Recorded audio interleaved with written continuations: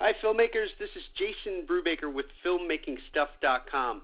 I'm on the call today with a filmmaker based back east, a gentleman who understands independent micro-budget movie making, both the pros and the cons. And I think what we're going to give you today is some information that is going to be beneficial to your own movie making. Hello, Nathan Wrann. Are you with me? Yes, I am. How are you doing today? I'm good. How are you? Well, I understand you've made a couple movies, and if you could just give our readers a little bit of your background, that would be great. Sure. As my background as it applies to filmmaking, in 2006, I set out with my wife as our producing partner to do our own film. I had shopped a couple scripts around before that and had people attached, but wasn't getting any big bites. You know, basically it was that. And when you say you were shopping scripts around, were you doing that in Hollywood, or how did that work for you? No, absolutely not. I had written some scripts, found people, actors that were interested, and then they presented to their agents, and their agents kind of shut it down because, you know, the fear, of course, would be that we're running around in our backyard with a video camera. We really had nothing to show for it, so what we were going to do. You know, for some of the folks listening to this, they may have never made a movie, so they may still be living with kind of the same mindset that they have to get an actor to attract the money, or they have to get the money to attract an actor. Was that sort of your model at that time? Yeah, pretty much. Yep. And then if you didn't have the money, that's what it sounds like. You didn't have the money, so you'd approach the agents, and they'd say, "Listen, we can't really help you here." Right. I approached the actors, and then they bring it back. They were interested. They bring it back to their agent. Their agent says, well, you have other things to work on right now. So it kind of just, you know, when that happens, when you start to get rejected, and you say, okay, well, let's look at what the problem is here. And the problem virtually was that, you know, if Quentin Tarantino goes up to somebody and says, I want you to be in my movie, there's nothing better that they're going to be working on that they're not going to do his movie. If I go up to somebody and say, I want you to be in my movie, they're going to look at a million other options of other things that they should be doing, like grocery shopping or whatever, and not do it. So I had no reel. I had nothing to show for myself other than I had directed a play off Broadway. But for the most part, really, it was just, you know, the passion and the script and the dream and the vision to do it, and nothing else to show for what we were going to do. No professional working actor wants to waste their time for 30 days working on something that's going to be a piece of crap. So how did you push through? What do you mean? How did you keep going when, you know, you faced all that rejection? You had a lot of, you know, you wanted to make a movie. Well, that was the script that we were looking at, probably like $1 million or something. You know, if it was made in Hollywood, it'd be $10 million. If we did it, it'd be $500,000 to $1 million. So we set that aside because clearly we didn't have that money in our bank account. And I sat down and said, okay, I'm going to write a movie that we can do with the resources that we have. So I wrote a movie called Hunting Season, which was a fairly traditional slasher in the woods, kids go camping horror movie, with the exception that I was annoyed at the quality of horror movies that were coming out. This was, you know, right in the middle. This was in 2005, so DVD, straight to DVD, was this huge market where people should have been pushing the envelope and making stuff that was at least on par with the things that came out in the 70s and the 80s, like Texas Chainsaw Massacre and some of those stuff, the things that when I was a kid and we would pass around our bootleg recorded VHS tapes of a tape of a tape of a tape, and you're watching the guy's head from Scanners blow up, and it's the most amazing thing ever. It wasn't happening. I'd go to our video store back when we had video stores and spend, you know, $20 or $30 a week renting movies, and they were all shitty. So I said, let's write something. I'm going to focus on character development because that's the biggest thing that was missing in straight-to-video horror films at the time. It was character development. You know, every movie starts off with some big, gory, bloody scene, probably some nudity, and then it moves into the movie. So they've already blown everything all the anticipation that they have going for it because you've already seen everything that you want to see in it, the blood and the guts and all that. So I focused on character development, story development, despite the fact that it was a fairly straightforward, kids go camping, something bad happens, and they get set upon by some hunters. So I wrote the script that I knew that we had the resources to do, and I said, okay, we could probably spend $5,000 this year on renting horrible movies, so why don't we take $5,000 in credit cards and make this movie ourselves? At least then we'll have one good movie that we can watch this year. And so we, gathered some friends together and some friends of friends and put the cast together and found a bunch of property out in the middle of the woods in Connecticut, and went back there for about a month and a half and shot on nights and weekends, doing everything ourselves, I ran the camera. We had 3 or 4, actually that's stretching it. We had 2 or 3 production assistants. I'd go out, set up the tents. The storm would come through and knock all the tents down, so I'd have to go out the next day and set them up again. And, of course, first movie we're shooting, and it's outdoors, so it's the rainiest summer of the year. Right, and you can't control any of that environment. Right, it's the rainiest summer of the decade, so we're out there every day. I work until 3:30. Every day it's downpouring. And so 3:30 I'm getting calls from the cast, are we shooting today, And I say, nope, let's cancel the shoot. By 5 o'clock, which would have been our call time, the sun is out, everything's dry, and we should have shot. So I learned a lot of lessons on hunting season, that's for sure. And it's a decent enough movie, I guess. Some people seem to like it. It's flawed. It's a $5,000 amateur movie. But I made it, and it was what I wanted it to be and what I could make at the time. If I could do it, I would go back and remake it for $100,000. And how was that shooting on weekends? Did you find that you had a lot of momentum with the cast and crew, or did you each time have to start over and kind of ramp it up and get everybody in the movie-making mindset all over again? It was pretty much ramping up. We would shoot probably 2 days a week also. So, I would work my day job from 7 to 3:30. Get home, pack up the car with all of the equipment and gear and everything, and drive out to our location and meet our actors out there at 5 or 6. And we would have maybe 2 or 2.5 hours of daylight, so we could shoot some daylight stuff, but then we'd shoot all the nighttime stuff until like 11 o'clock at night. So then I'd get home by midnight after cleaning up and go to bed and wake up at 5 o'clock to go to work at 7 the next day. And we'd do that 2 or 3 days a week. And then we had some weekends where it was going to be a 10-hour day or a 12-hour day where we got out there at 8 o'clock in the morning and we were going to shoot until 9 o'clock at night. Now, one of the things that we ran into was the first day that we went out there for a weekend. It was a Saturday, and so we go out, and it's 8 o'clock, and start setting everything up this is going to be our full day of shooting. And right at 9 o'clock, as I'm about ready to say action, we start hearing gunfire all around us. Now, it turns out that we were on the border of the Ansonia Gun and Rod and Gun Club. Right. Which I didn't know because every day that we were over shooting was after 5 o'clock after they closed.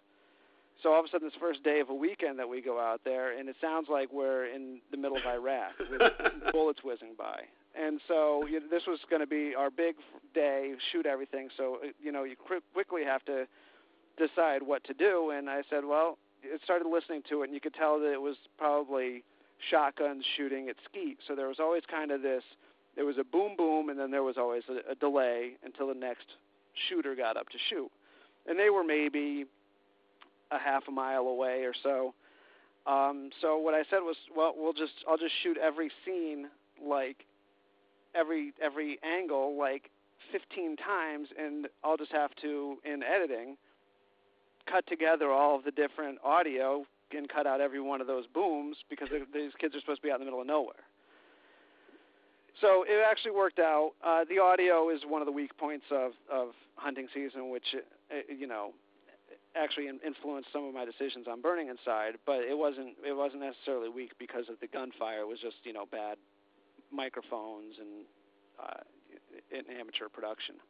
But, so we get over so every day there was always these challenges. It's either wet and raining or there's gunfire going off. At one point there was a bear in the woods, so that shut down production for about an hour or two.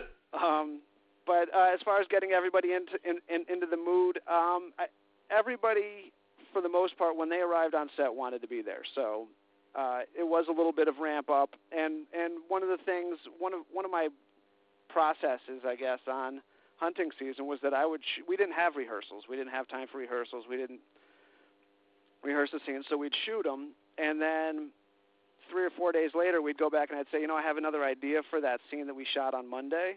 Why don't we reshoot that again? And so we'd reshoot it again. So it was like the first shot was a dress rehearsal. And so ultimately what I ended up doing was reshooting almost every scene if I wasn't satisfied with it when I would look at it in editing. So that kind of helped as well. So we'd reshoot the scene that we already knew and had done before, and so then that gets you used to getting into doing the next scene, which then comes out better, and the more you work, the better you get during the day. And so after post-production, what did you do? Did you go out on the festival circuit with that movie, or how did you go about promoting it? After post-production, I submitted to festivals. The only acceptance that we received was the new Filmmakers screening series in New York at the Archive Film Center, or the Anthology Film Archives, which was scheduled for Halloween in New York City, which is probably the worst day of the year to have a film screening because everybody else is out at Halloween parties and at the parade and everything. So there was maybe 5 people in the audience with the inclusion of me and 2 other people that I knew.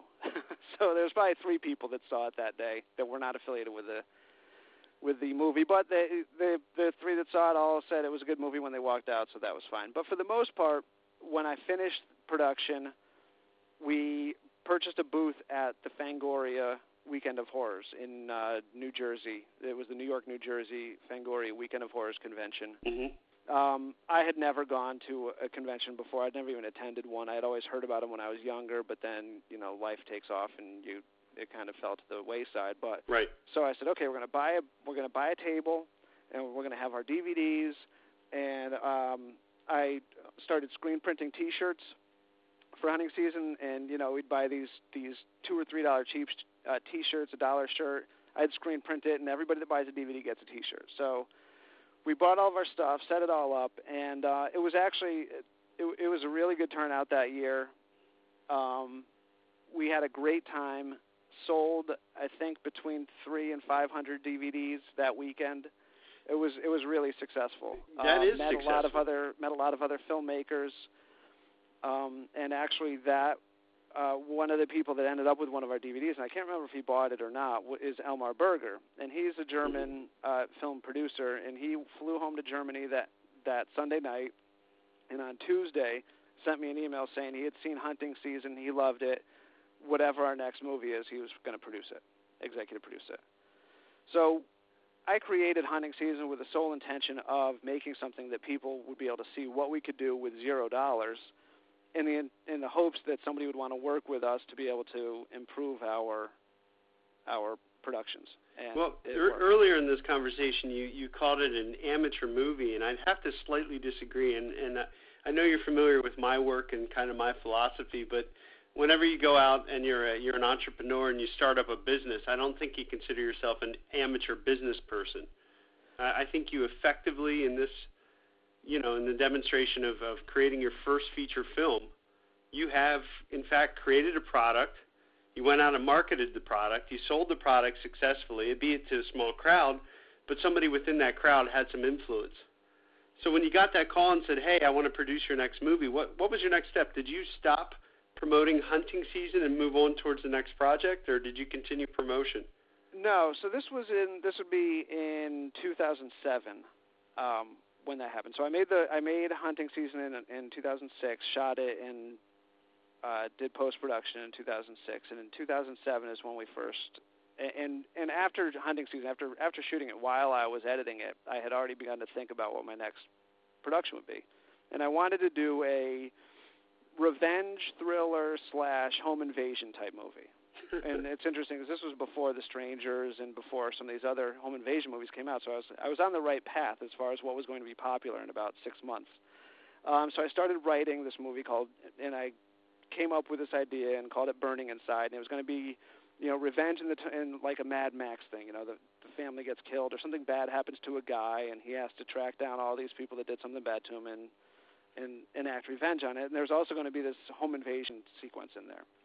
Gotcha. And And I had a lot of trouble with this. And actually, at the Fangoria convention that we were at, I already had printed out flyers. I had already taken a photo with an idea of what I wanted, the a kind of teaser poster to look like, and I had made flyers already saying, Burning Inside coming soon from Dalton Gang Productions. So people buy Hunting Season, and they'd get a Burning Inside flyer as well. So it sounds like you were on the path to maybe sourcing your future audience. Did you collect mailing addresses or do any of that kind of stuff? I think we did have a sign-up sheet, but I don't think it was anything. We didn't end up with any major. We didn't end up with hundreds of names, I can tell you that. I don't think there was anything worthwhile, maybe 20 names or something. But, so we were already looking to build our audience. So I was working on this script called Burning Inside, and it was never turning out to be exactly what I wanted it to be. I had a lot of trouble envisioning it because I had just written Hunting Season, which was a movie that I wrote specifically with the resources that we already had in mind. Yep. With Burning Inside, I wanted to write something outside of just write the story to make the story, not to fit it to us. But I was having a lot of trouble adapting to that and saying, okay, so now I've written this story with this, house and all these people are going to break in and all this stuff's going to happen and all this other stuff happens and this happens, but I couldn't envision myself making it because I didn't have a house to do it with. So I really struggled with it, and Elmar Berger was on board the whole time and said, whatever it is, I'm executive producing it. And so I kept working on this throughout 2007. And then in the late fall of 2007, I set the script aside. I'd probably gone through 30 rewrites of it already. It had changed from everything from being a very straightforward revenge type of film to all of a sudden it involved an Iraqi war vet and an Iraqi war sequence and all this other stuff. All this, it just started going all over the place. And so I set it aside, and I had something that was pretty close to what I wanted to do. But I still couldn't visualize it. So I sat down and I decided to take up painting. And so I painted film scenes from old movies like Nosferatu and Night of the Living Dead, these old black and white movies. So my paintings were all just black and white, stark. And what I did while I was painting that, it just kind of, painting is not chronological. And so it was just kind of this image, and you're just painting, and it cleared my mind, and I started to all of a sudden really see the black and white vision and this non-chronological vision of doing it. And after I did 2 or 3 paintings, I said, I've got it. And I sat down to my script, and I cut 2 or 3 scenes out, and I rearranged a couple of scenes, and then that was it. And it was Burning Inside, and it's a 55-page script. And I said, okay, this is it. I now have my vision. I know that because I knew what my limitations were after Hunting Season. I knew that audio was going to be a problem unless I wanted to pay to get an production audio guy. And even then, post-production, tweaking voices and things of that nature, when you watch these lower-budget movies, they don't sound like a big-budget Hollywood movie. Your actors never sound like Hugh Jackman. So I knew that I had to cut out a lot of all the dialogue. So I wanted to do something that was virtually a silent film, with very little dialogue, very little to worry about on set with audio and having to deal with that issue. Also, at this time, I still was shooting on my Canon XL. I was still planning on shooting on the Canon XL1S, which is what I shot Hunting Season with. But I'm not a cinematographer. I'm not a trained DP. So I wanted to also limit the amount that I could screw up the way that it looks and make sure that it looks really good. But I also wanted to make sure that look fit the production overall. So I said, okay, well, I'm going to do black and white, and that was influenced by the painting.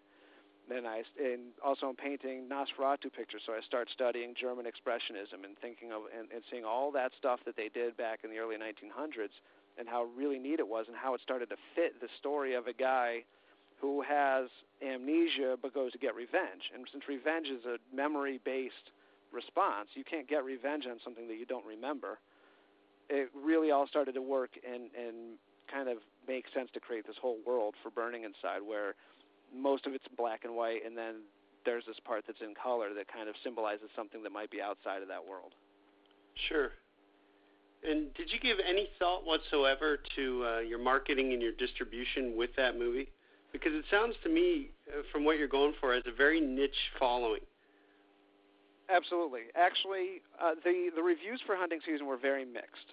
And the first thing, having it be my first film and really the first thing that I'd ever done that got reviews, my first response was always, oh my God, I have to do what these reviewers are saying in order to make a killer movie next time. Right. And that's you read the script or the review and you go, oh, I have to fix this. I can fix this next time. I'll do it. Yeah, you want to believe that those things don't bother you, but at the same time, you can almost become obsessed with them if you don't watch it. Yeah, absolutely. You say, oh, I have to put more gore in it, and somehow I have to have all the character development that I love, and I'm not going to compromise myself in that way.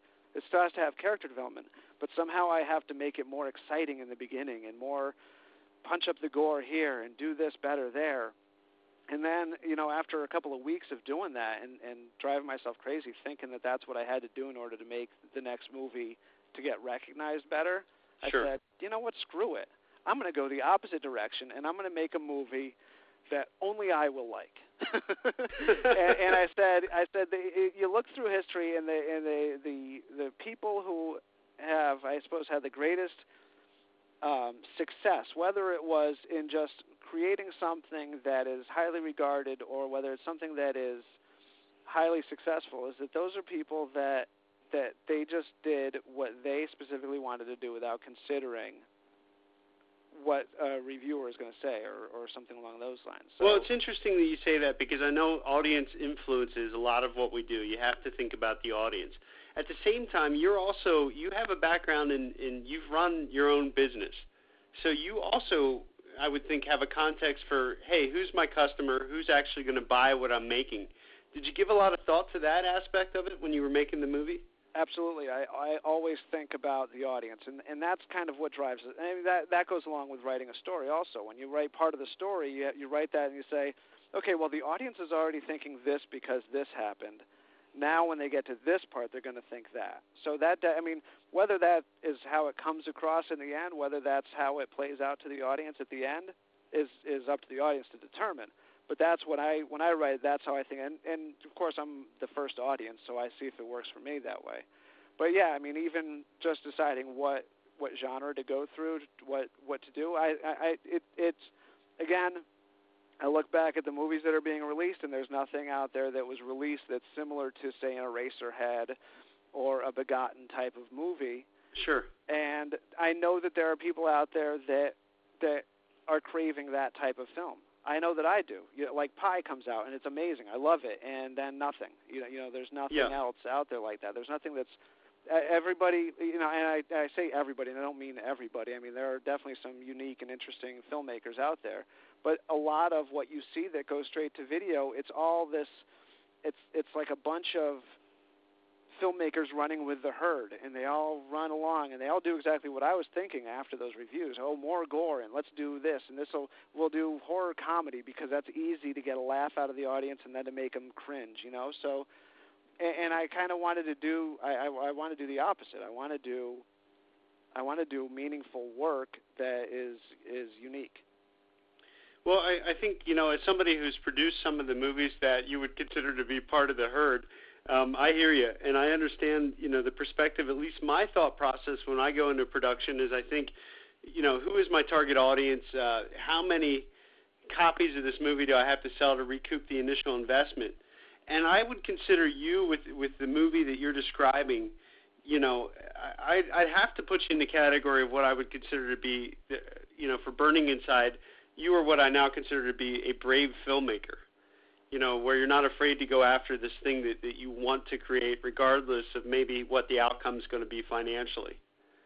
Yeah, and I look at it, and in reality, with a $5,000 movie for hunting season, if I sell 1,000 DVDs at $20, I just made $20,000 on a $5,000 movie. Right, and that's good business. The same thing with hunting season. I went into that with if I make this movie, that this is a small niche, there's 350 million people in the United States? Yep. At least 1,000 of those people have to be looking for a deliberately paced, non-chronological, mind-trippy black and white movie. if I could sell 1,000 of these at $20,000 or at $20, that's $20,000. Our budget was $10,000 on this. Then we've got our budget back. We split it between us, and everybody goes home happy. How hard could it be to find it? And that's, if I made something more mainstream or more broad, I think it's harder to find an audience because you can't define the audience that you're looking for. I mean, I'm looking for a very specific small group of people. And you're pricing it accordingly. Right. And so I mean, back in the 80s or the 90s, you take a little, tiny little ad out in the back of Fangoria magazine that's like a classified ad and say, just like Eraserhead and blah, right. blah, blah, and a couple of quotes, and you would sell 1,000 VHS tapes. Well, have you tried that for Burning Inside? To take out, I don't know if, to get into, we can move into the distribution question now if you want to. Yeah, if you're ready to go there, yeah. Yeah. And let's talk a little bit too about hunting season. What ultimately happened with your distribution there, and then Burning Inside, if you don't mind. Okay, sure. So with hunting season, we sold a bunch of DVDs on our own, and then as we moved into Burning Inside, it was always the means to make Burning Inside. Hunting season was always out there, and never intended to be this. Hey, if 15 years down the road I'm doing interviews on the 15-year anniversary of the cult classic Hunting Season, I'm not going to complain. But that was never really the intention was not to become a millionaire on hunting season. So it kind of just, we put it out there and that was it. The trailer was up on our YouTube page and we have a Facebook page, and I actually put copies up on Film Baby. Okay. 20 copies at a time, and those sell every month or so. I would get a $5 or whatever check from Film Baby because we'd sell one. Are you on Amazon or iTunes with that? No, didn't do Amazon, didn't do iTunes. Just put it up on Film Baby, and that was it. Actually, I don't even know if iTunes was in 2007, if iTunes was even... Well, that's the other... we made our first feature and released it around that time. So you were right on the brink of what I would consider to be the demise of what used to be DVD distribution, moving into more of a video-on-demand paradigm. Right. And actually, somebody came across our trailer on YouTube. I don't even know how he found it, but he sells films to Gravitas VOD, which is a huge aggregator, I guess, for video on demand, and asked if I'd send him a copy of it. I sent it. He was interested in it, and he went to Gravitas with it. They picked it up, and it got put on video on demand through basically every cable company except for Comcast and Time Warner, I think. And this is hunting season? This was hunting season, yeah. Okay. So it was available in 13 million homes. Wow. For 3 months on your VOD cable box. Sure. And so I went out and bought advertising through Project Wonderful, which isn't the most targeted advertising for a horror filmmaker. It's really, at this point, it's still in its infancy, so it's kind of a lot of web comic. But, hey, people that read and write web comics, they watch horror movies also, so, that could work. So I did, maybe $50 in advertising through Project Wonderful and had hundreds of thousands of impressions and all that. And I did a lot of Facebooking and Twittering. This was just the very beginning of Twitter. I think this was in 2008. I can't remember. May have even been 2009. It was 2009 when so we were already done with Burning Inside when hunting season went to VOD. Gotcha. And how were your results through the VOD? Did you make any money? Well, I got a check. I received a check from our distributor for $84. Nice. And it cost me $80 to buy a hard drive and send it out to them in order for them. So that was a $4 profit. Yeah. You're doing pretty well. Yeah. So it was like a $4 profit. We joke around, and it's been my intention to always be very frank with the readers, especially filmmaking stuff. Those of us that actually want to make a modern movie-making business. And this is important stuff, so I just want to, I honor you for acknowledging some of these realities. Yeah, no, that was one of the first reality checks, because I thought, I was like, holy crap, we're going to be in 13 million homes. If like half of 1% of those people accidentally order hunting season, I'm going to get like $100,000. Yeah, and I have the same problem. It's like the calculator disease, right? You pick up a calculator, you crunch numbers all day, and it almost jinx you from the minute you touch a key on the calculator, because it oftentimes never works out the way you expect. Right, and I think that we had 7,000 or 8,000 views or something, but by the time that the money gets split between Gravitas and the cable companies, and then Gravitas and the guy who represented us, and then us, I'm not saying that we got ripped off or anything by any means, or that the filmmakers got screwed or whatever, because that's not the case at all. I mean, this is, if we had sold 100,000 views, we probably wouldn't even be having this conversation. Sure. So it did what it did. It was just the cost of getting it put on Digibeta and sending it out, and the cost of and everything, and it is what it is. Now, have those rights reverted back to you? Are they now available again? Can you redistribute? They still have the rights. I'm pretty sure. Yeah, they still have the rights for at least another year or so. But okay. And at the beginning of the year, they were working on or was this last year? I can't. The years just blur now. They were working on a deal with Comcast, but then the whole Comcast NBC thing put that on the back burner. So, who knows? If they get on Comcast VOD, maybe we'll get back up on there. Is that only for cable VOD, or are you free to get on to iTunes and Amazon? The reason I ask is I can help you get on to, obviously anybody can get on Amazon. I can help you get on iTunes as well. But if you've already locked up your VOD rights, that's going to be tough. My deal with them is for all streaming. So VOD, anything other than physical media, for the most part, or theatrical. And I think that's understandable based on the times that all of this was happening, where it's sort of what I think is the older distribution paradigm, where you get a middleman in there that says, "Give me your VOD rights, I'll make you rich," or whatever. Right. Now, the guy who arranged the whole deal, I'll have to look for his name later if I can find it. Sure. But he arranged the whole deal. He deals with Gravitas a lot, and he actually did go to iTunes and maybe a couple of other aggregators, but it was rejected. There's no stars in it. It's not that easy to get an independent film like this on iTunes. I don't want to get overly salesy here, but I have an affiliate relationship with a company called Distribber, and you can reach them through moviesaletool.com. Okay. Yep. And are you familiar with them? I've gone to Distribber's site. I've looked at them, and I think that our Burning Side distributors had actually just talked with them about it. And this is more of an offline conversation, but for any of our listeners out there, just know that there are ways to approach video-on-demand distribution without a middleman interaction. And for you, what I'll do after this call is I'm going to send you the Independent Producer's Guide to Digital Distribution. Okay. That's my little freebie for taking the time to chat with us. But going back to, so what are we doing with Burning Inside now? How's that going? Okay, well, just to finish up hunting season. Oh, sure. Gravitas put hunting season up on YouTube, so you can see it in its entirety for free. I think that there's like 4 commercial breaks in the middle of it. And it's got 12,000 views. For the most part, there's like 8 comments, and they're mixed. People criticize the quality of it because the audio is a little low, and then the commercial breaks in, and it's really loud. But 12,000 views is kind of cool without it having a total negative hate-it rating. How does that work for you? Do you get any financial incentive to have your movie up in its entirety on YouTube?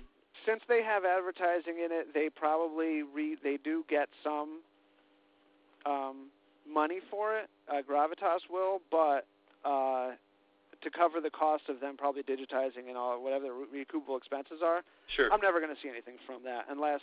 And with advertising on YouTube, from what I understand, from what I've heard, is basically if you get 1 million views, you can get $1,000 to $10,000 in advertising, depending on how active your viewers are on your advertising. Gotcha. I'm well far away from 1 million views, so I don't ever expect to. I'm just happy people are watching it. I think it's validating, right?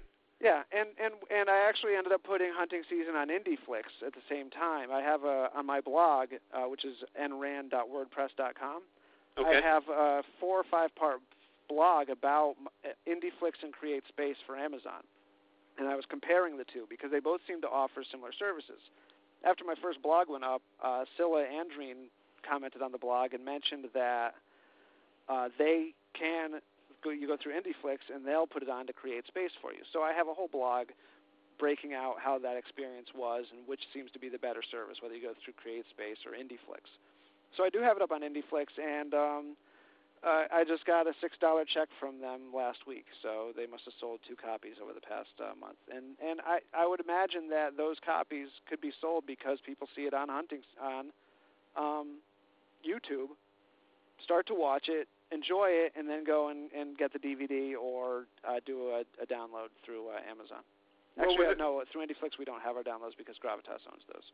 In our email interaction, you'd made a joke about maybe getting some of these things out on BitTorrent and finding out what would happen if the thing was pirated. And I wanted to bring that. That wasn't really a joke. Well, I can tell you, our first feature was pirated, and we went after. I was out all night on Saturday. I get up early the next morning. I'm kind of hungover on a Sunday, and I just do a search, which I often do for my titles, and all of a sudden I could instantly watch my movie, and I thought, man, this is totally pirated, and it's not even difficult to find. Right. So myself and some of the other folks from the production team, we went after all these sites and said, listen, this is pirated content, get it off. Sending them the standard cease and desist emails. And what happened was, for a time, the movie was pretty hard to find. But the other thing that happened amazingly to me was our sales dropped significantly. Now, it's very difficult to track whether or not there's a correlation between the two, but I can tell you this, as our pirating increased again, our sales went up again. Okay, so your sales increased every time that it was pirated. Yes, and I know there's a lot of people that would probably have a different perspective on the whole thing. Right. And I'm not speaking the gospel here. I don't know if there is a correlation, but my hunch is that I can't prove is that there is a correlation between pirating, because it's almost like a low-quality advertisement for your movie. Yep. And sales. So it's sort of the same experience I think you're mentioning with the YouTube, which I guess is a lot more legitimate and probably better quality and a little bit more accessible than trying to go through all the BitTorrent sites. It is, but with YouTube, and we'll talk about this more probably after we discuss Burning Site, but with YouTube, it's a huge site. It's very broad, and this goes to the whole making a very specific niche movie versus a broad movie. Yes. Is that in YouTube, the findability for your movie is very slim. Unless I don't know how anybody would come across Hunting Season in YouTube. But maybe they go to the Gravitas and they see the Gravitas has 70 movies up there that you can watch all their movies, and you just click through them and go through all of them. That helps. The fact that they have their own storefront there. But if I put Hunting Season up full length feature on my YouTube page, I'm not going to get that many views. Gotcha. I'm not going to get 12,000 views. People aren't just stumbling across my page finding my movie. Whereas if you put something up for BitTorrent, you have hundreds of thousands of people that are there just to download everything that they can. They see a movie and they download it. They see a movie and they download it. So you have an audience that's just continually consuming stuff, and it's a fairly, it's not limited, but by any means, but the number of feature-length films that you can download on BitTorrent limits what you're going to be getting. Gotcha.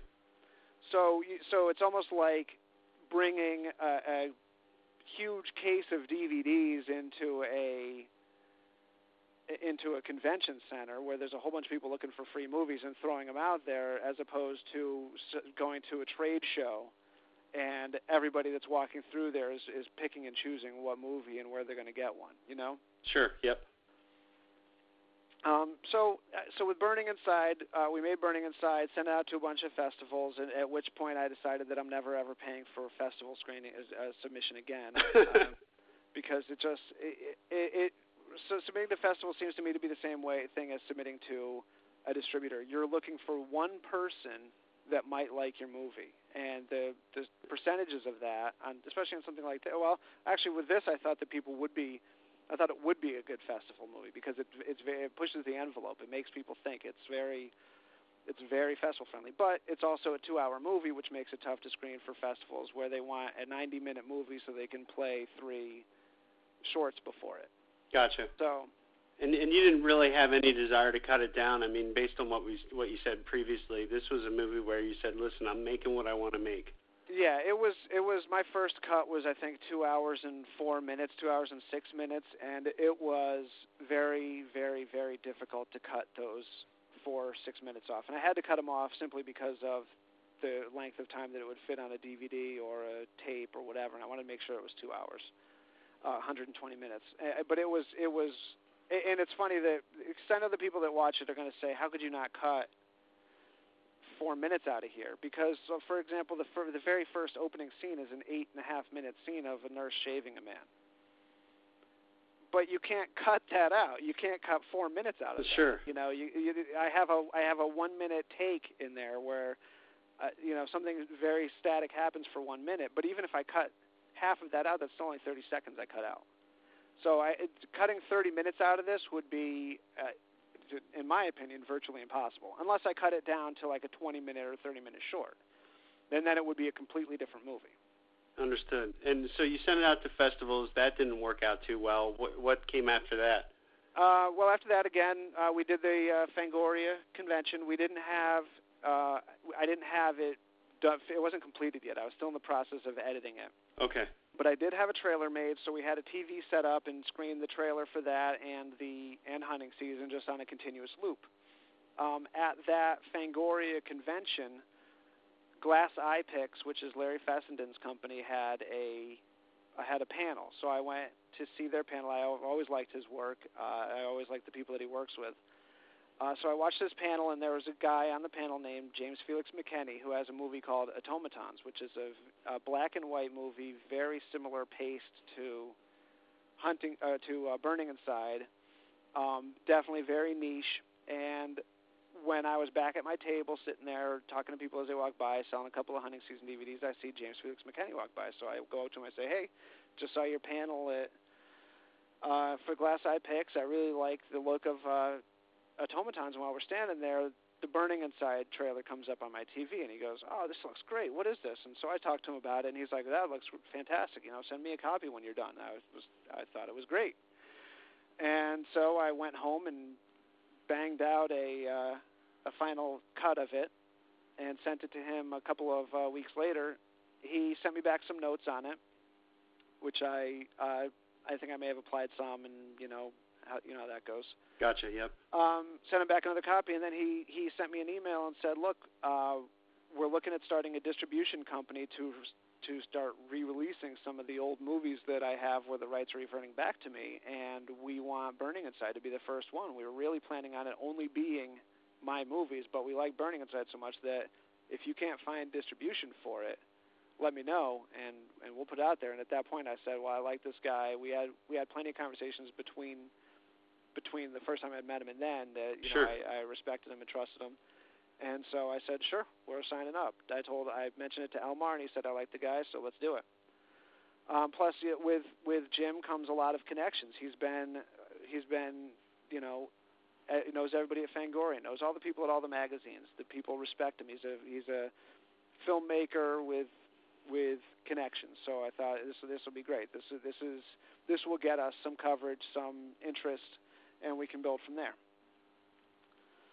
And so what happened? That's how we ended up with Channel Midnight. Well, we took it, went through the process of putting it out on DVD. He's the same way I am. He's kind of old school. He likes DVDs. He wants somebody to go and buy a physical DVD. He likes to buy physical DVDs. Sitting at his laptop and watching a movie is not his idea of a good time. Right. And I agree. And so he took that DVD, they built their company, built their Channel Midnight website, put it up there, started sending out press releases and screener copies. We got an awesome first review in fearzone.com. It was actually the last review of the fearzone.com website, which is by Greg Lamberson, who did Slime City Massacre. And so we were off and running, great reviews. And then after that, it was just great review after great review after great review. People that watched the movie loved it. And we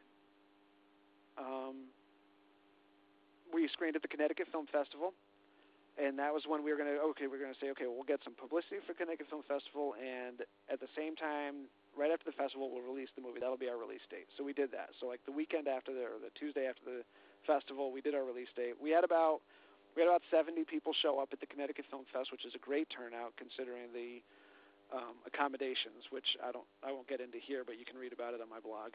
Okay. Yeah.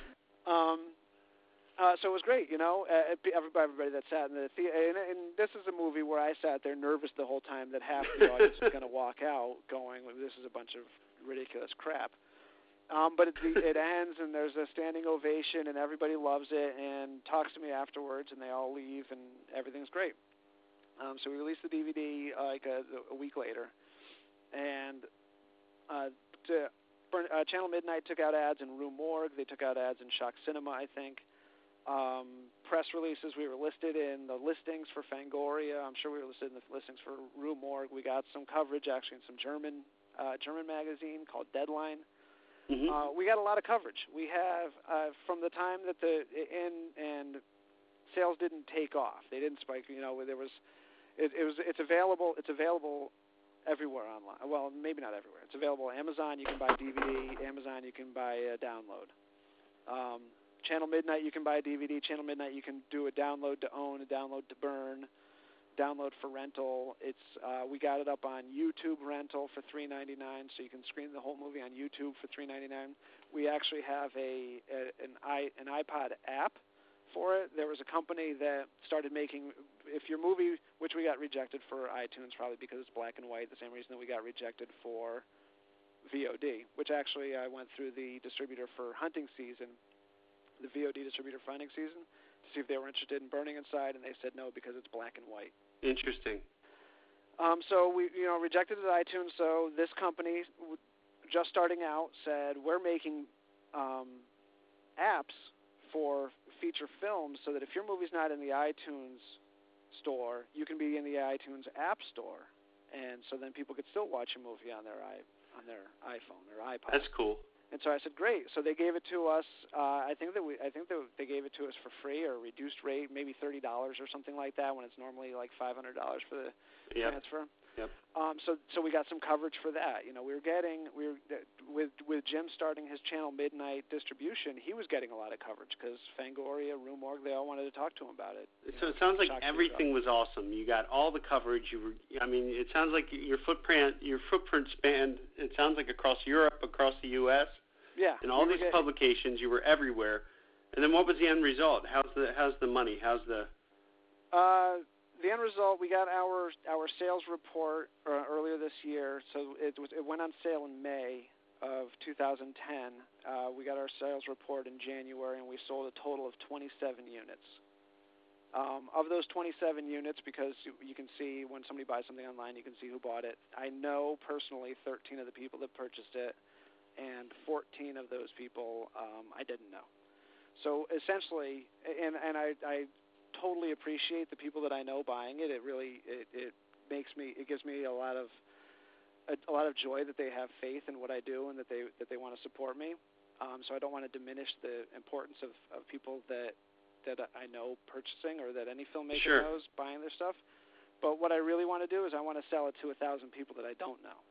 And yep. So when I look at the report, I look at it as though there's only 14 people that have ever purchased Burning Inside.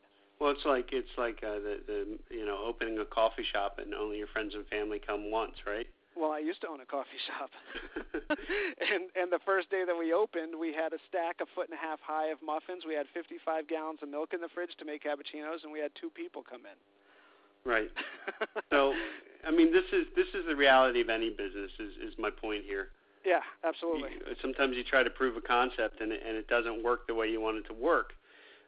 So here's the question for you, and we're running a little bit low on time, so unfortunately I'm going to have to wrap this up. But I have one last question, and then maybe a couple other comments. But how do you feel? You had a movie that had some moderate success. Your second movie, which was, you sank your heart and soul into it, it didn't have the same level of success, at least on a financial perspective. how do you feel? Are you going to continue to make movies? Are you going to go out and start up another business, so to speak? Well, it's very dismaying. Yep. And it's not even the fact that it didn't make money, because, granted, I would love to get Elmar Berger his money back and then some. I'd like to get some, because I spent a year making this film. That's a lot of hours to spend making a film. Yeah, it's a sweat equity. The biggest issue that I have with it is that it's such a struggle to spend a year writing a movie, to get somebody to invest in it, to get people, a dozen or more people, to work on it who believe in it, have faith in it, and work on it virtually for free, to find somebody to distribute it, to spend another $3,000 on advertising and burning DVDs and setting up all this stuff to distribute it, to only have 14 people in the world actually see it.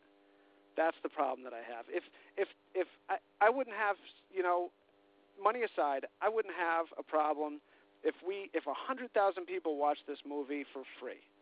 That would be great to me. That would validate it. I would say I wouldn't mind if 10,000 people saw it. Right. I just want people to see it. And at some point around, karma will come back around and people will get their money back. And Elmar has always said that he invested in it because he wants to see good movies get made, not necessarily because he wants to get rich. The same thing. He took Hunting Season with no anticipation of getting any money back and tried to distribute it in Germany for us, and just to get it on the shelves. He says, I just want to see good movies out there. And so, the money thing is, it's there, and it hangs over your head, but that's not even what it's about. It's about getting people to see it, and that's the most disappointing aspect of it. Well, yeah, and I don't look necessarily at the money thing as a bad word. I mean, that's any business, but the goal here, I think, as filmmakers is to, we want to make movies for a living. We don't want to have to rely on other sources for income, and I think that's the part that, at least for me, sometimes if I do a project like our second feature, like your second feature, kind of died in quiet obscurity. And that is disheartening, and it is hard to push forward. But at the same time, I guess you wake up one day and you say, listen, am I going to keep doing this or not? Well, there's always lessons to learn. With Hunting Season, I learned to cut out audio for my next movie, to make sure that audio is not going to be a problem that holds us back. So with this one, the lessons to learn really are with distribution. And it didn't sell 14 copies because nobody likes the movie, because nobody saw the movie. Sure. There wasn't bad word of mouth. There's no word of mouth because 14 people aren't telling anybody. The problem is there's three. I believe that successful distribution is a three-legged stool. There's awareness, there's availability, and there's interest. Well, it has to actually be availability, awareness, and interest. We're available in a lot of places, maybe not enough, but also you have to be available where the awareness and where the interest is. So if we're on a shelf in Walmart and somebody walks by, they can pick up the DVD and buy it. If somebody's trolling through Amazon and they come across Burning Inside, they're not going to order it and wait a week for it to come unless they saw a review. So they read a review. So there's too many steps in order to buy it. They read a review, then they have to go to Amazon, then they have to pay for it, then they have to wait for it in the mail. Or they go to anywhere else. There's too many steps in between. People need instantaneous response now. So with VOD could be a great market. And actually, after Hunting Season bombed on VOD, I asked the guy, I said, what could we do? What do you have to do to make it successful? And his response was, movies with A or B in the title are the most successful on VOD. Why? Because people push the VOD button. It's the first thing they see, and they hit buy. Interesting. So moving to the next page is too many steps. It's almost like a phone book. The A's come before the B's, right? So I'm thinking, well, maybe I'll rename my company Aardvark Filmmaking, and all my movies will be Aardvark Filmmaking Presents. So sure. I mean, that's a great tip. Yeah. So when I look at Burning Inside and I say, okay, I can watch Burning Inside, I can stream Burning Inside instantly on my TV. But what do I need to do that? I have a Blu-ray player that I can stream Amazon through, okay? Yep. So that's great. That's step one. So first step is the viewer has to have a Blu-ray player or a Roku or something like that they can stream Amazon through. The second step is I have to find the movie to stream it, which means that I need to have read a review of Burning Inside or seen an ad of Burning Inside, specifically gone to Amazon.com, looked at it there, purchased it for streaming, go over to my TV, turn on the TV, Blu-ray player, go to Amazon, app and watch it there. How many steps is that compared to turning on my cable box, hitting VOD, and then hitting buy? You know, it has to be convenient. And people, there's no search. There's no you're hitting on something that strikes me as one of these things. There are a heck of a lot of fads right now, I think, in the independent filmmaker community. I get emails because, you know, the website and different things. I get emails all the time from publicists telling me about this great new way that filmmakers can get their movies into some sort of video-on-demand system. I literally, in this week alone, I've gotten like 3 of these types of emails of different people that are now making content available. But the unfortunate part is most of those marketplaces are not going to be visited by my intended target audience. Right. You know, you have Amazon. I like it because my mom is comfortable shopping there. Now, granted, she's not probably going to watch my movies or your movies, but right, but she also has to find it. Also, that's where so Amazon recommendation is great, right? Especially but now if they could get Amazon recommendation to actually go to my Blu-ray player, so that when I turn it on and Amazon recommends on my Blu-ray player, that's even better. Well, yeah, and this is where, like you're saying about the cable video on demand. I mean, how convenient is that? That's what it's all about, convenience. If you look at if somebody could go to a review of Burning Inside, and at that review have the screen right there to click on for 99 cents and watch it, then you're going to get sales if people are actually reading those reviews. But most of those reviews get read by, you know, they get 400 or 500 clicks, and then it's on to the next page. So look at something like e-books, which are hugely successful right now, not compared to the overall publishing industry, but they're hugely successful because you buy your Kindle, you go to the store right in the Kindle, you download the book in the Kindle, and you read it on the Kindle. Well, yeah, and it's one click away. They store all of your purchasing information. It's already in the database. Same with the iPhone App Store. Exactly. It's all one click, and there's nothing right now. You know, the iTunes Store, sure, there's probably 1 million people out there that buy every movie that releases on Tuesday in the iTunes Store, because 10 movies come out and they go $99.99 or $2.99 or whatever it is. Yep. And, you know, it would be great to get Burning Inside up there, like the documentary Helvetica. They are successful because they got in the top 10 documentaries on iTunes, and that just fed itself. So you get into that top 10, and then you're golden. Yeah. You know, but findability, discoverability right now, it's not that is the absolute building awareness and interest. You can build interest, but the findability and discoverability and ease of use is where the problem with indie film distribution lies right now. So with that being said, I am moving forward. We're working on this Fall of the House of Usher short film, which actually I just am wrapping up a business plan that I wrote based on all of the advice that I've read from your site. So we're going to go out, base that all on, we have a fan base. We have a fan base that is comfortable downloading, streaming, and doing things of that nature. It's a short film, and we're hoping to get some financing based off of this business plan that shows the same way that when we made a business plan for our coffee shop, that there are this many people searching for Edgar Allan Poe, there are this many people searching for this, there is desire for this. If we sell 10,000 of these at $2.99 per download, we'll make our money back, you know, and that's what it is that, and that's what I think a lot of independent filmmakers need to make a business plan, because they go, I can make this movie, this drama about a guy who loves a girl and they sit in a coffee shop and they talk for 2 hours is going to be an amazing movie and everybody's going to love it. But if they break it down and they say, okay, so we want $1 million movie, but in order to make that $1 million back, you have to sell so many tickets.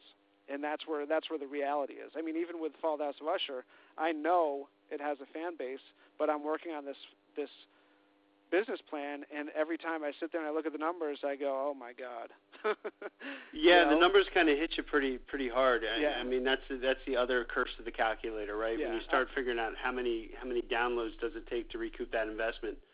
Even for a $100,000 movie, I don't have the numbers in front of me, but it's like a gazillion people have to actually go to your website in the hopes that 1% actually make a purchase. Right.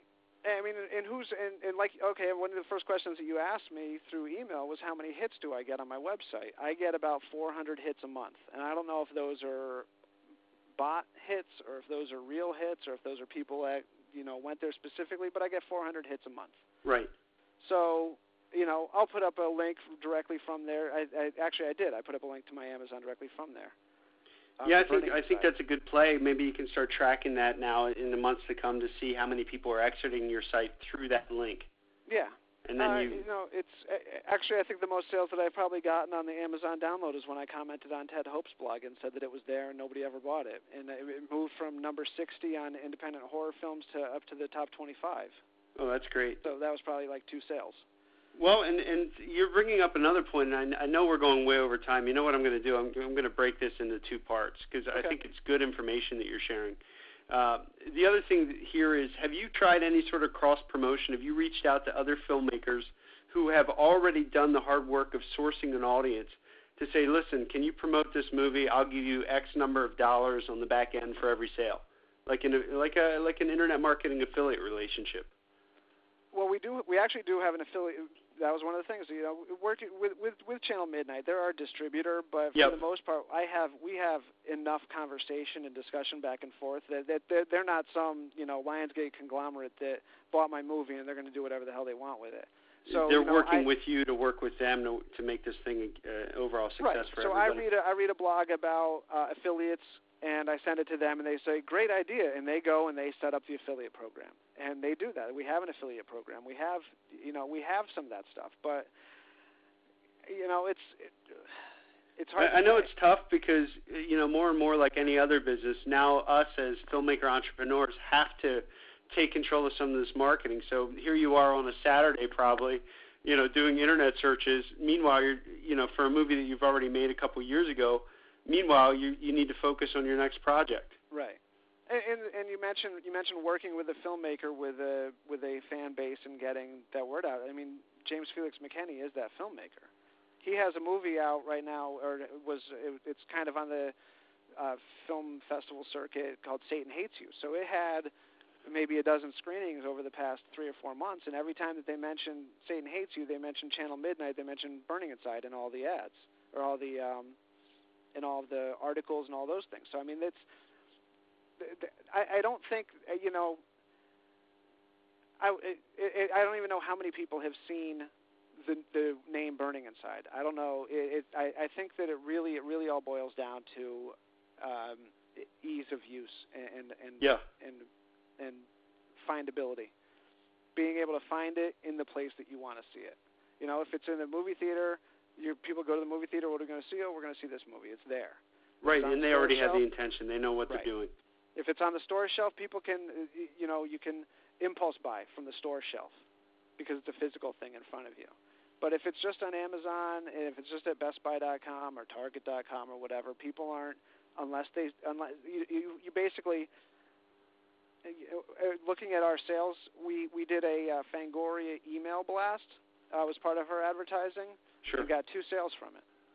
And I think they were both downloads or something, and they were both coupon sales. But, I mean, that email probably goes out to 100,000 people, and you get 2 sales from that? Welcome to the realities. Right. And I think that that's one of the things that and I see a lot of independent filmmakers writing blogs or commenting on blogs or commenting in articles, and I think that the reality check is that they should really sit down, write a business plan out before they make their movie and say, why am I asking somebody to spend $1 million or $100,000 on this movie when there's probably 50 people in the world that I know right now that would want to see it? And I think that that's where the reality check is. Yeah, and at that point in time, you really have to ask yourself if this project, are you willing to make this project with the idea that nobody's going to watch it? Right. Potentially. And that's what it is that nobody's going to watch it, not that nobody's going to buy it, because that's where it really stings. Not that nobody bought it, it's that nobody watched it. But the thing is that the people that watch it, the reviews that we've had, the people that have seen it at the screenings that we've had, they love it. So that's where the BitTorrent thing came to mind with me, was that if I could put it up on BitTorrent and 10 or 20,000 people download it and say half of them actually watch it, they're going to like it. And the DVD has an hour-long documentary on the making of it that's getting as good reviews as the movie. I mean, people have said that it's the best making of documentary that they've seen. And it was just, one of our friends with a video camera there the whole time, and then he edited, and he's very talented, awesome, put together this awesome making of. And, so the hope would be that 20,000 people download it at BitTorrent, 5,000 like it enough to go and look for the DVD, and 1,000 of them actually buy it, and then we're fine. But it's just getting people to actually see it. Well, and that scenario that you're talking about, I know that that's probably risky, and that's a conversation between you and your distributor. Well, the question at this point is, what are we risking? We sold 14 copies in 6 months. Well, can you do me a favor, and I'm sure you will, keep in touch. If you do end up testing that scenario, I'd love to have kind of a recap and get your numbers on that for our listeners. Absolutely. And the readers of Filmmaking I Stuff. think before we go that way, I talked to a guy from SoCap.com, and I think we're going to go that way, try that out for a few months, and then we'll see. We'll go from there. Well, listen, SoCap they kind of sell licensing rights. So if you wanted to have a screening in Chicago, you pay me $100 and you could screen in Chicago. Oh, cool. It's a really neat. He'd actually probably be a really good one to have for one of your future podcasts if you believe in his program. And it's kind of like a Kickstarter, but instead of donating or getting rewards, you're actually buying licensing rights, and you could do it after a film like Burning Inside is already created, or potentially for something like The Fall of the House of Usher, which is in development right now. And so we could put that up there, and people all around the world could buy the licensing rights for it, basically as a pre-sale. They download it. They have some proprietary technology that makes it a very small file to download, and then you can screen it digitally. Interesting. Yeah, it's really neat. So you license out the rights to the other people, they promote it, they get a cut, and then you eventually get a cut as well? Well, what you would do is you license it for a base fee. So like, say, Chicago. Yep. The rights to screen this movie in Chicago is $100 base. So they get $100. So they pay you $100. They get the license fees. Then you get a cut of all of the ticket sales. So if they sell 1,000 tickets, you get a percentage of the ticket sales also. Gotcha. And SoCap gets their money with like the same way the Kickstarter does, like 5% off the top and 5% off the ticket sales or something like that. But it's a really interesting thing because basically what it is the reliance is on the exhibitor to advertise it. Yeah, the audience, they source the audience, so right. You don't really have anything to lose. Right. I can't drive across the country on a tour screening my movie because I don't know anybody in Greenville, Ohio. I would show up with Burning Inside there having rented four-walled a theater. Yeah. And 4 people would show, if that. Right. There'd be the 2 people that are passed out front.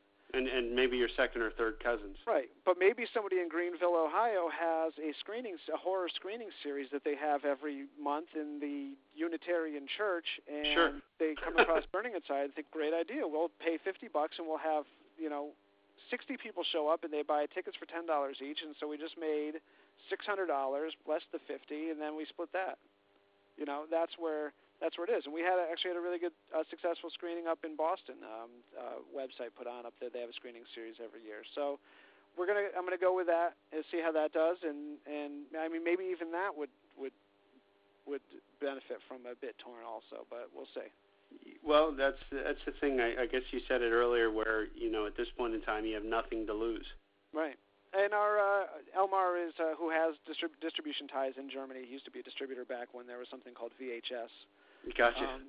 He is actually shopping it around now in Germany because it is actually, I think it's something that would do very, very well in Europe.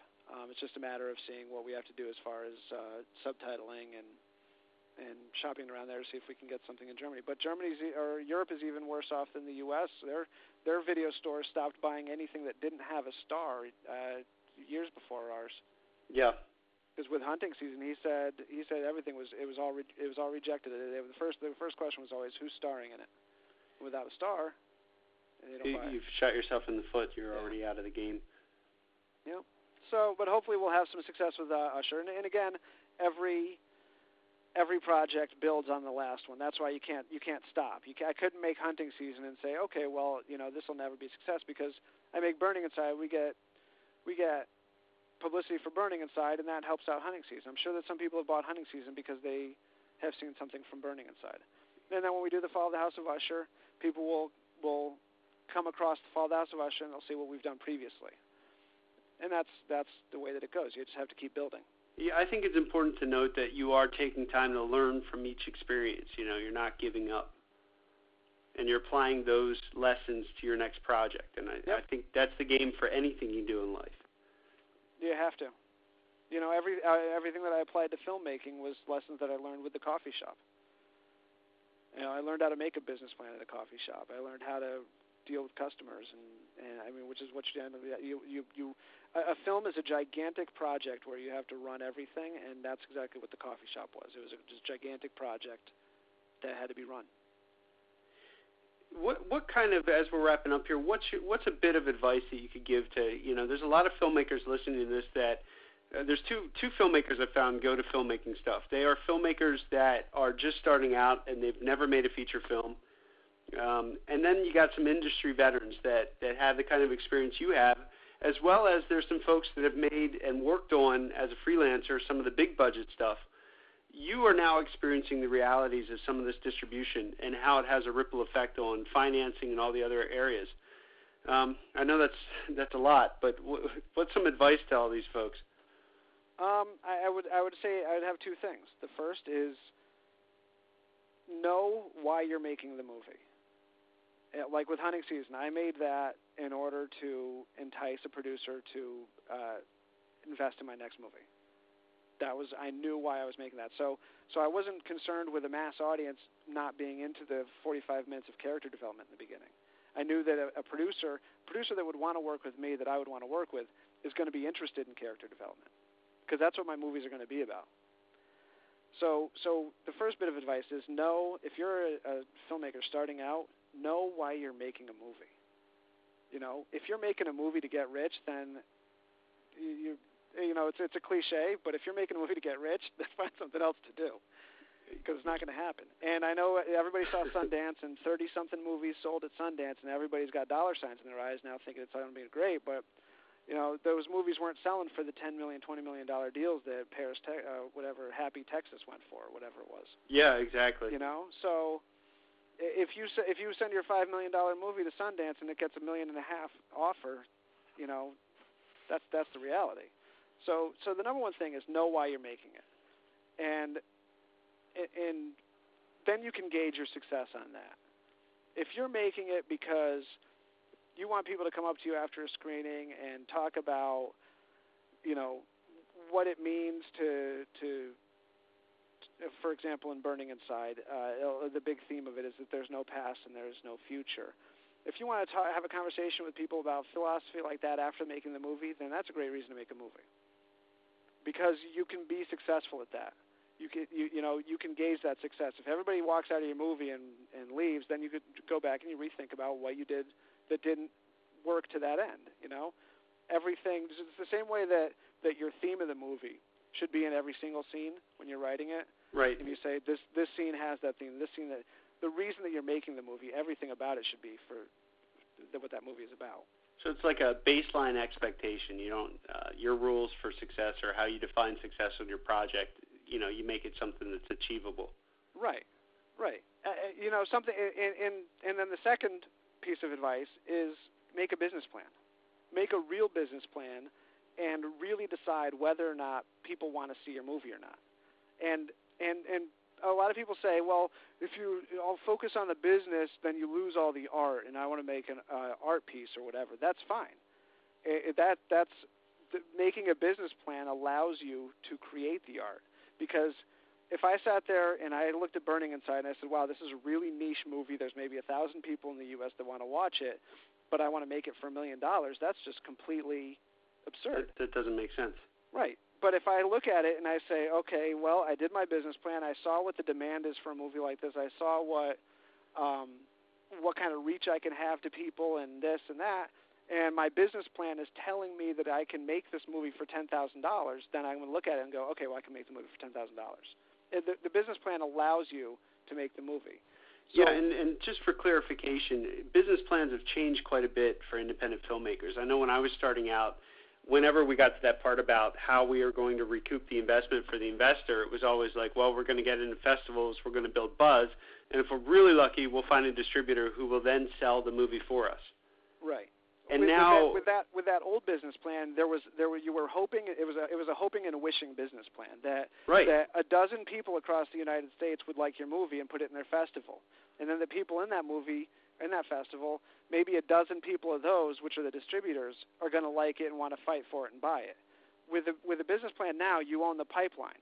It's the same thing as the coffee shop. We had the product and we had the distribution, and the customers came to us and we got it. So with a movie now, you own the pipeline. You own the production. It's like owning a factory and having the store in the same building. Well, yeah, and in that degree, it's like any other business, thankfully. Exactly. We distribute it and we can bring it to the customers. There's no more reason to wish and hope that a half a dozen people in the United States like it enough to spend money on it. And that's the way that it used to be. I mean, that's the great thing about the business plan now is that you can see who, and that's the eye-openers, that everybody thought that it's like this magic money. Oh, the distributor screwed me. I never got a dime from them. Well, chances are they never got a dime from any of their sales. They probably never had any sales. Yeah, exactly. Because these people make a crappy independent film. It gets picked up by a straight-to-video distributor. The filmmaker never sees any money, and then they start bad-mouthing distributors saying that they got screwed because they never saw a dime. Chances are they never sold a copy because, there's just they didn't get out there. The sales don't happen. It's not magic. And now that you own the pipeline, that's like you say, you don't ask permission. Yeah, you can at least take a shot at it, Yep. Yeah. That's the main theme of my business plan is we own the pipeline. We own the production of it, we own the distribution of it, and we own the gathering of the customers. Well, Nathan, this has been a great conversation. I'm really happy that you took the time to share this with the listeners and the readers of Filmmaking Stuff, and I want to wish you all the best in your current projects, your past projects that are still out there, and, of course, your future projects. Well, thanks for having me on. Keep in touch, and let me know how this works out if you're going to try any of those other newfangled strategies to get your movie out there. I definitely will. All right. Well, thank you. All right. Thanks.